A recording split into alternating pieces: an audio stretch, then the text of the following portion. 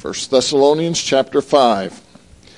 Well, I want to thank Pastor for allowing me to come and be here. I've enjoyed my time here a great deal and time with him and Brother Mills. It's been good to be with you. Look forward to these next few days as we get together in the conference with Brother Laux. And it's good to see each one of you, and thank you for your faithfulness here on a Tuesday evening, a snowy Tuesday evening.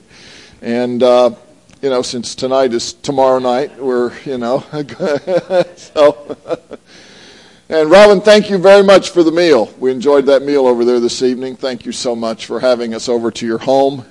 That was a real treat, and we're glad to spend some time with you there.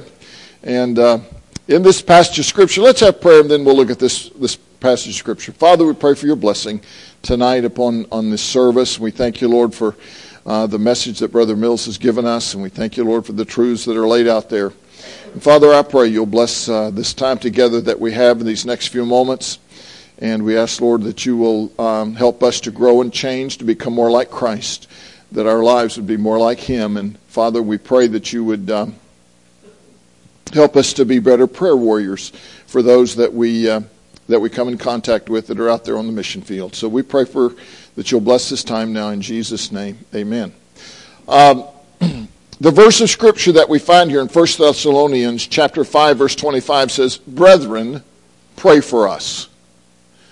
And of course, Paul is speaking here. He's speaking about this matter of prayer. And if there's one thing that has impressed me about being here at the church, it's the time that Brother Wickler spends in prayer here in the services. And I was very impressed with Sunday school, how Sunday school was handled Sunday. I noticed that he knew the names of each of these families. Most pastors do not know the names of many of them don't know the names of their missionaries, much less the wives and children. And I want him to know how impressed I am about that. And I know that there's the prayer sheet. I've got one here somewhere amongst all the papers that I have here in my Bible that he handed out Sunday morning that listed all of the people for prayer. I'm not sure where I put it. Here it is in the front of my Bible. And listed all the missionaries that have been here and how to pray for the missionaries. And I got to thinking about what the Bible teaches about that. And I don't know, Brother Jamin, if you were at Pensacola when I taught this, when I preached there on a Wednesday night on this subject or not, but I preached this message on a Wednesday night, and Jim Shetler, for some reason, he just grabbed this thing and took off with it. And I know even today they still use what I'm about to give you in their prayer services in praying for missionaries. And what I want to talk about this evening is how to biblically pray for missionaries. Well, you often hear the missionaries say that you want them to pray for them, and we do. We do want you to pray for us. We have prayer cards and so on, and we want you to pray for us. We want you to get on our website and sign up for the prayer updates and all of those things. And I know in Brother Mills' case, he can't as freely write on the website as I can, and the things that we can put on there. But sometimes we pass that off rather quickly, thinking that the real reason that missionaries are at our church is for financial support, and they need that. There isn't any doubt about that. We can't plant churches without that. Brother Mills can't operate his ministry there without the support of churches and investing in them. And however, we really depend upon God to meet our financial needs. But we can depend upon God to pray for us. God doesn't pray for us. Who does he have to pray to? He doesn't have anybody to pray to. He's God. And when we see this, we know the Lord Jesus prayed for us in John 17. But we need the prayer support of God's people. But many do not know how or for what to pray. And oftentimes in churches, and this will be the case in your church as well, as you grow and as the church grows, and you have more and more missionaries coming through, it's going to be more and more difficult to know the specific needs of those missionaries. But there are biblical ways of praying for missions that I believe Paul has given us, as well as some other passages. And I want you to look at those with me this evening. And we need a vision of prayer, and we need people to catch that vision of prayer. I believe in our churches today we have failed to pray as we should.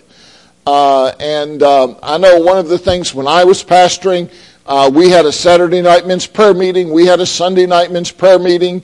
We had places for ladies to pray. The church that we started down in Winkler, they have in their new building, they have in the balcony, behind the balcony, they have a men's prayer room here and a ladies' prayer room, and that room is filled with people before their services praying. They have at their church, they have from, I believe it's Saturday night, I believe it's either Friday night to Saturday night, 24-hour period of prayer where somebody in their church is praying. They've done that for years. For years they've done that. It's no wonder that God has blessed that ministry as it has been blessed with the number of folks that have been saved and the number of missionaries that they have sent out, and including the Friesens who went down to the Mexican Mennonites. All right, thought I'd throw that in there for you again. But what does the Bible say? How can we biblically pray for missionaries?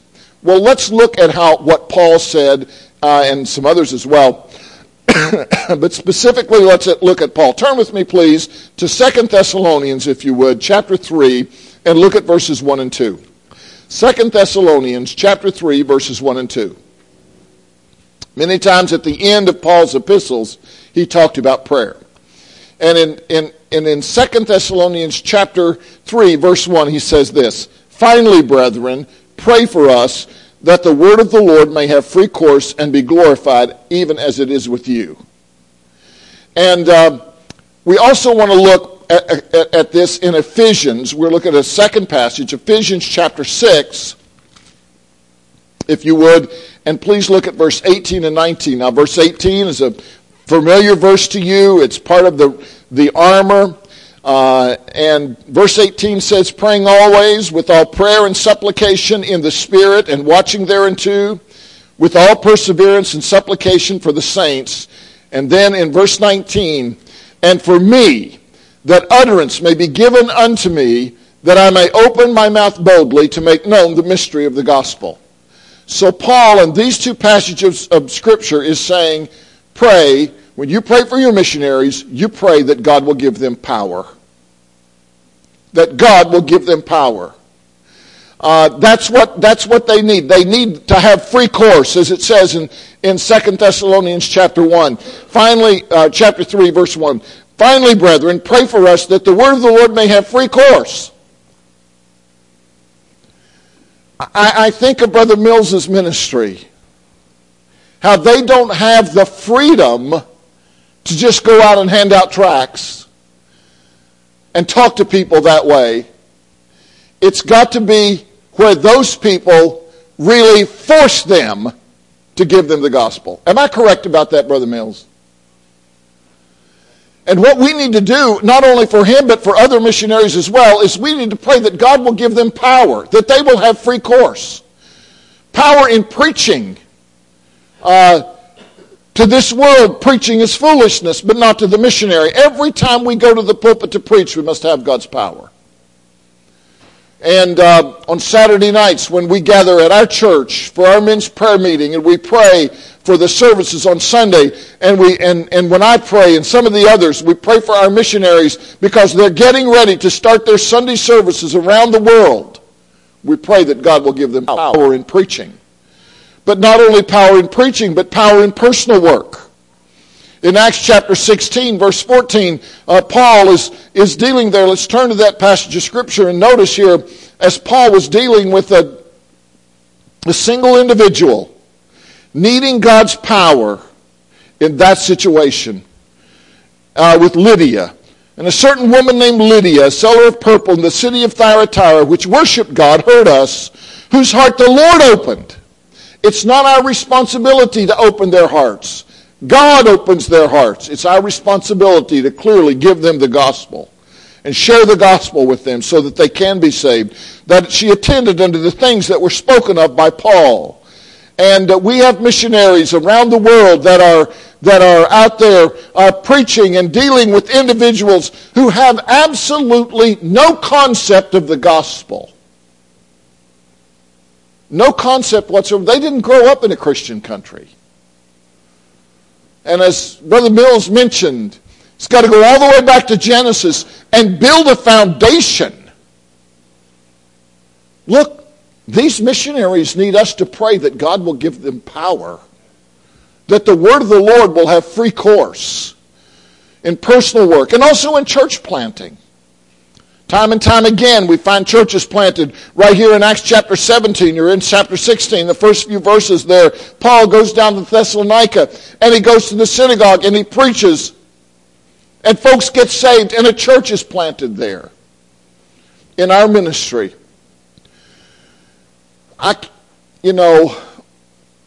one of the keys to our ministry is prayer.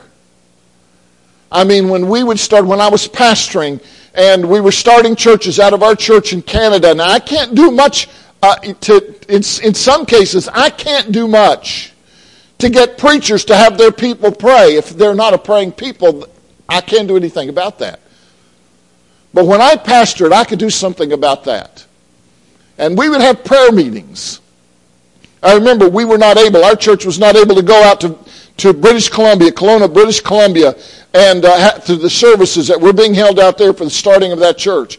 And what we would do in our church is we had a prayer meeting at the same time as they were having the service, which was 2 hours different. It was 9 o'clock for us. It was 7 o'clock for them out there. And it made a difference. It makes a difference when people gather and pray. And Paul simply says in chapter 3 verse 1, "Brethren, pray for us that the word of the Lord may have free course and be glorified even as it is with you." And that's what we need to do for our missionaries. We need to pray for power upon them. Secondly, we need to pray for protection. Look at the next verse of Scripture, verse 2 of 2 Thessalonians chapter 3. "And that we may be delivered from unreasonable and wicked men, for all men have not the faith." There are missionaries that are in situations where they need protection. They need protection from Satan.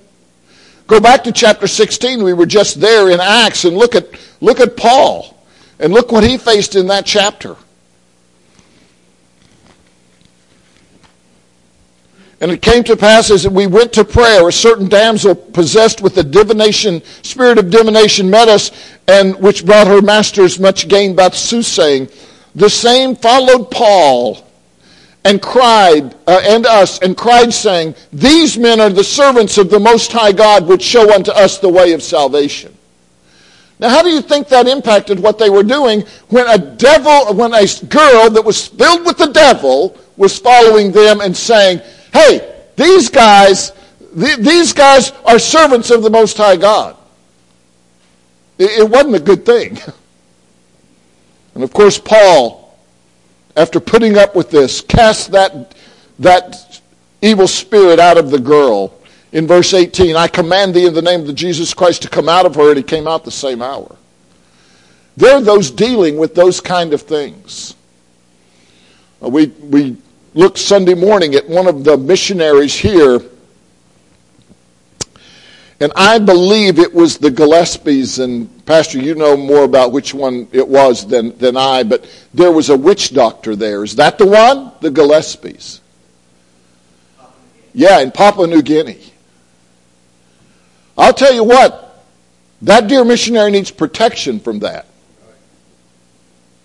I don't know if any of you know Daryl Champlin and the story that he tells about how he had to confront a witch man. And that witch man had this bed of coals laid down. And Daryl Champlin said, "My God is great enough to take care of me," and he walked across that bed of coals.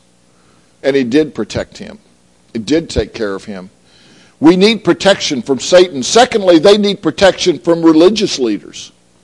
There are those who are out there in places where those of other religions would take their lives if they could.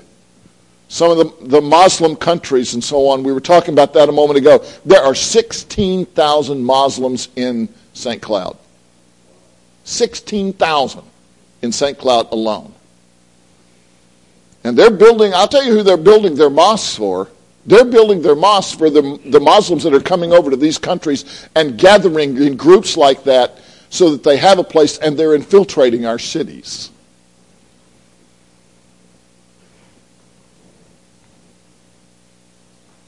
Sadly, there are even some who would try to do us harm who are evangelicals. When we lived in Fort Francis, the evangelical pastors tried to get us out of town. How sad that is. We also need protection from the lost. In Acts chapter 17, verse 5, there were those that were moved with envy. But the Jews which believed not moved with envy, and took unto them certain lewd fellows of the baser sort, and gathered a company, and set all the city in an uproar, and assaulted the house of Jason, and sought to bring them out to the people. There are those that are lost that would do us harm. I remember when I moved to Pickle Lake and started the church there in Pickle Lake, there were those who didn't want me there. I walked into the bank one day. We'd led a lady to the Lord who was one of the bank tellers. She was a real quiet lady. And I walked in the back door, and one of the other tellers said to this lady who had just been saved, she said, "You see that fellow who walked in the door?" She said, "If I could kill him and get by with it, I would." She meant it too. I was gone, and we had a bomb threat. They called my wife and said, "We've put a bomb over at the church. We're going to blow it up." They'd blown a car up the week before. We lived in a mining community. It could easily have been done. She called me and said, "What should I do?" And I said, "Well, call Brother Booth and have him go up, take a look at the building." And it was probably April or May, and we were having a blizzard. Probably wasn't. I think it was in March. It was in March. I'm sure it was. He went up and looked around the building, and there weren't any tracks. They called back just before midnight and said, "In 3 minutes, we're going to blow it up." Our house was 30 feet from the church. It was as close as that wall to the church building. But they didn't blow it up. They could have if they had wanted to. And I'm just telling you experiences that I went through, and we live in a country that it's not supposed to be like that. We need to pray for protection. Pray for power for our missionaries. Secondly, we need to pray for their protection. Thirdly, we need to pray for their provision. Go with me to 2 Corinthians chapter 1.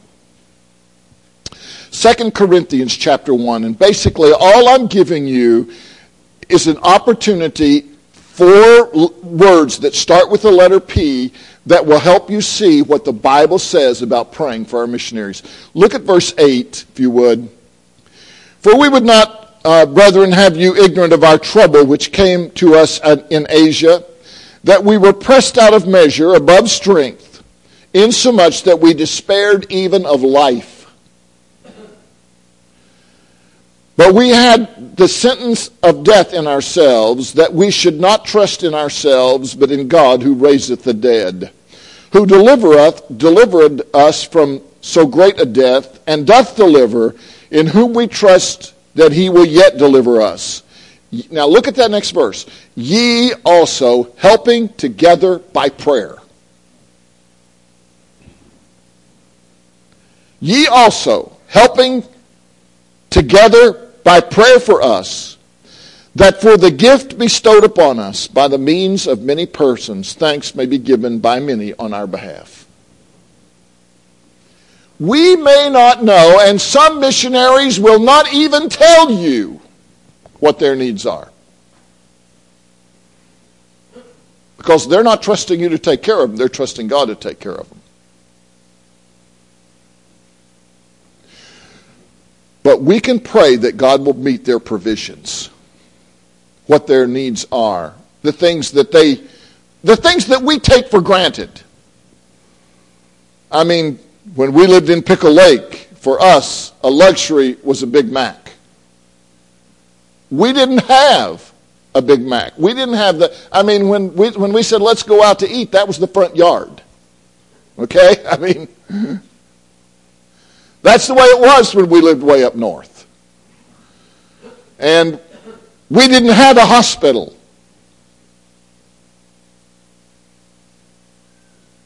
I remember when my wife, we lost a child. She was expecting and she had a miscarriage. We didn't have a doctor. I don't even think there was a doctor in town then, was there? And she was bleeding terribly. And we had to take her to the airport. I had to get on a plane with her and fly out to Thunder Bay where she could go get in the hospital. I took her to the hospital, put her in the hospital, and I had to leave and go get back on that airplane because I had kids at home that I had to go back to. And I left my wife in the hospital for 5 days. I didn't get to see her. I don't even know if we got to talk. Maybe we talked a little. We didn't have cell phones back then. The man who is now pastoring the church in Pickle Lake, he and his wife took care of her in Thunder Bay during those 5 days. I didn't even go back to get her. I wasn't even able to go back and get her. She came back on the plane by herself. And we live in Canada. We don't live in the middle of Africa, where sometimes it's 12 hours to the nearest hospital by some dirty, dusty road. We need to pray that God will provide for them, provide their daily provisions, take care of them. Some of them are without some of the very necessities of food that you and I take for granted. Well, even in Pickle Lake, the vegetables came in frozen in the wintertime. That's how we got them. We got them frozen. We had to make our own bread. Ice cream was $7. Maybe that's not too bad now because that was back 40 years ago. So I don't know if that's too bad of a price now or not. But we need to pray that God will provide for their daily needs. And we also need to pray that God will provide for their ministry needs. They're in places where they can't get things that we take for granted.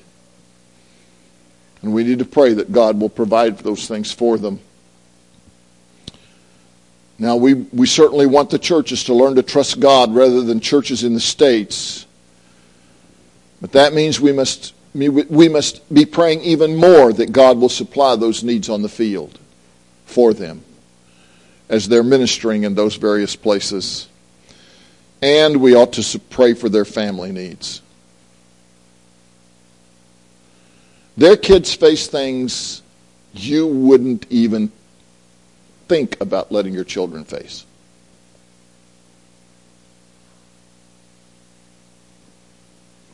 And they have the same kind of needs that we have. They have children who need their teeth taken care of.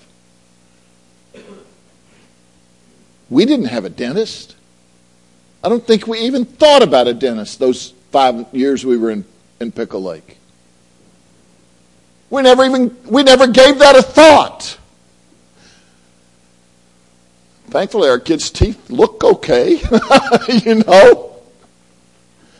But think about those missionaries that are out there in some other places. I mean, we could drive to the city and it was only 6 hours. I mean, you may say, 6 hours?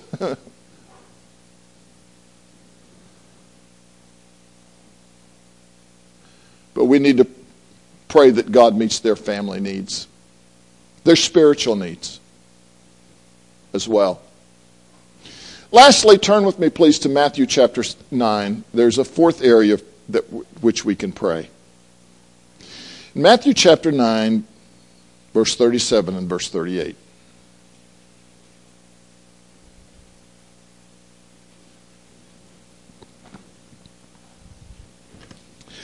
I'll begin in verse 36.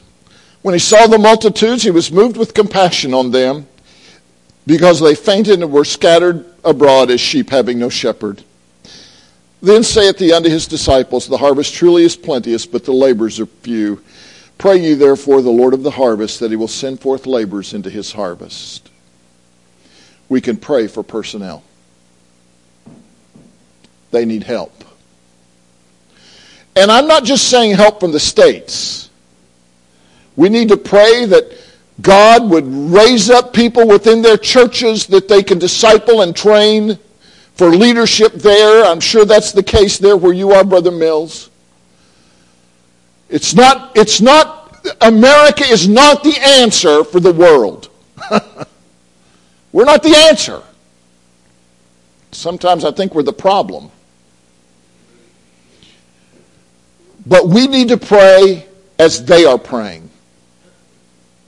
In 1990, we'd gotten to Winnipeg in 1987. We started our first church in 1988. We started our second church in 1989. And we began working on planting 2 churches in 1990.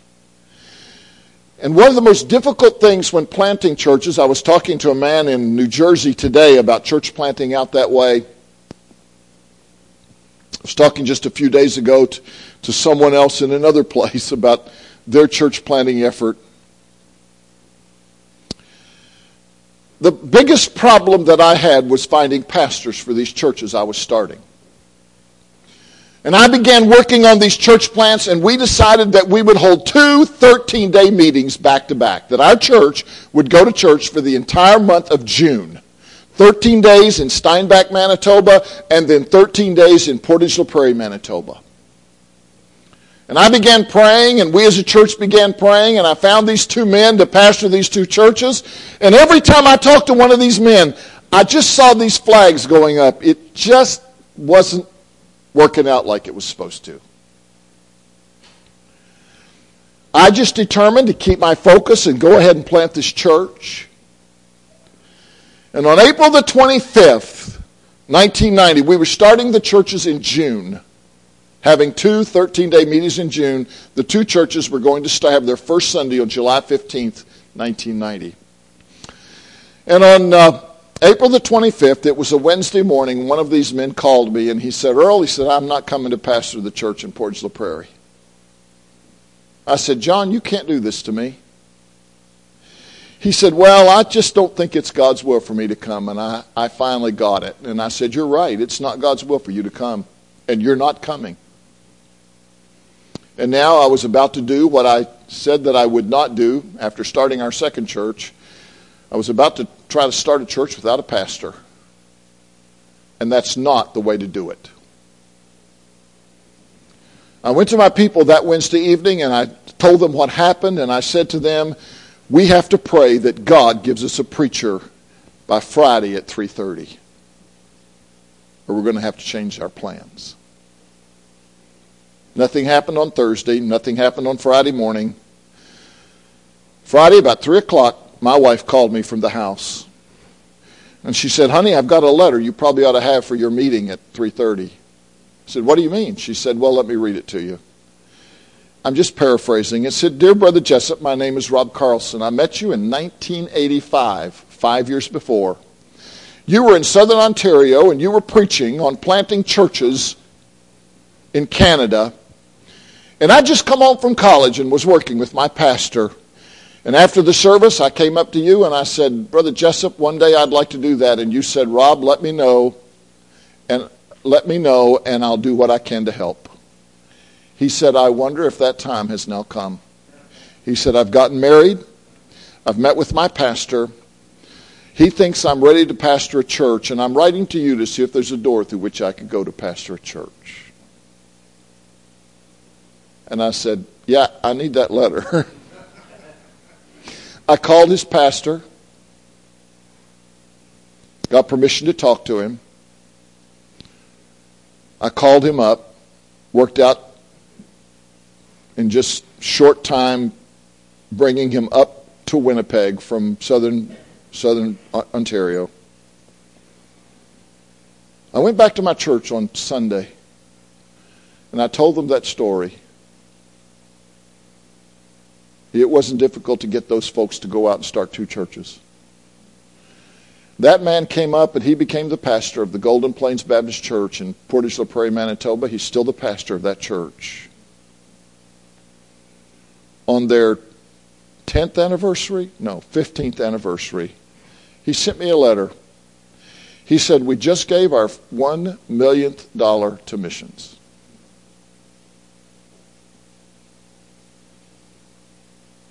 And I think we got that man because we prayed.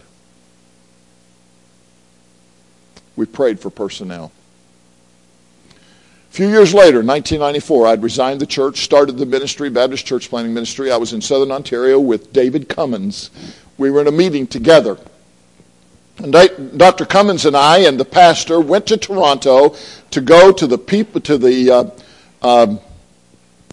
Church. No, it wasn't People's Church. It was Jarvis Street Baptist Church, where T.T. Shields had been the pastor. And we looked through the building, a big historic building, bought some books from the bookstore. And on our way back, Dr. Cummins started asking about different towns. And I said, no, we don't have a church there. No, we don't have a church there. We went through Mississauga.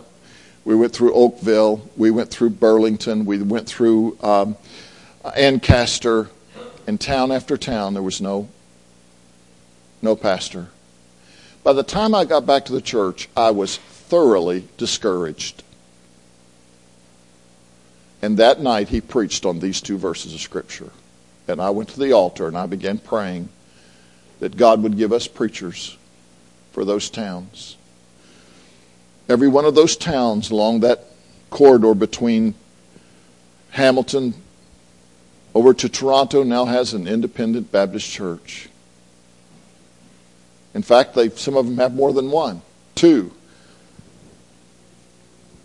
I don't know how many churches have been planted in Southern Ontario in the last 15 years. Probably 20 to 25 churches been planted in that area.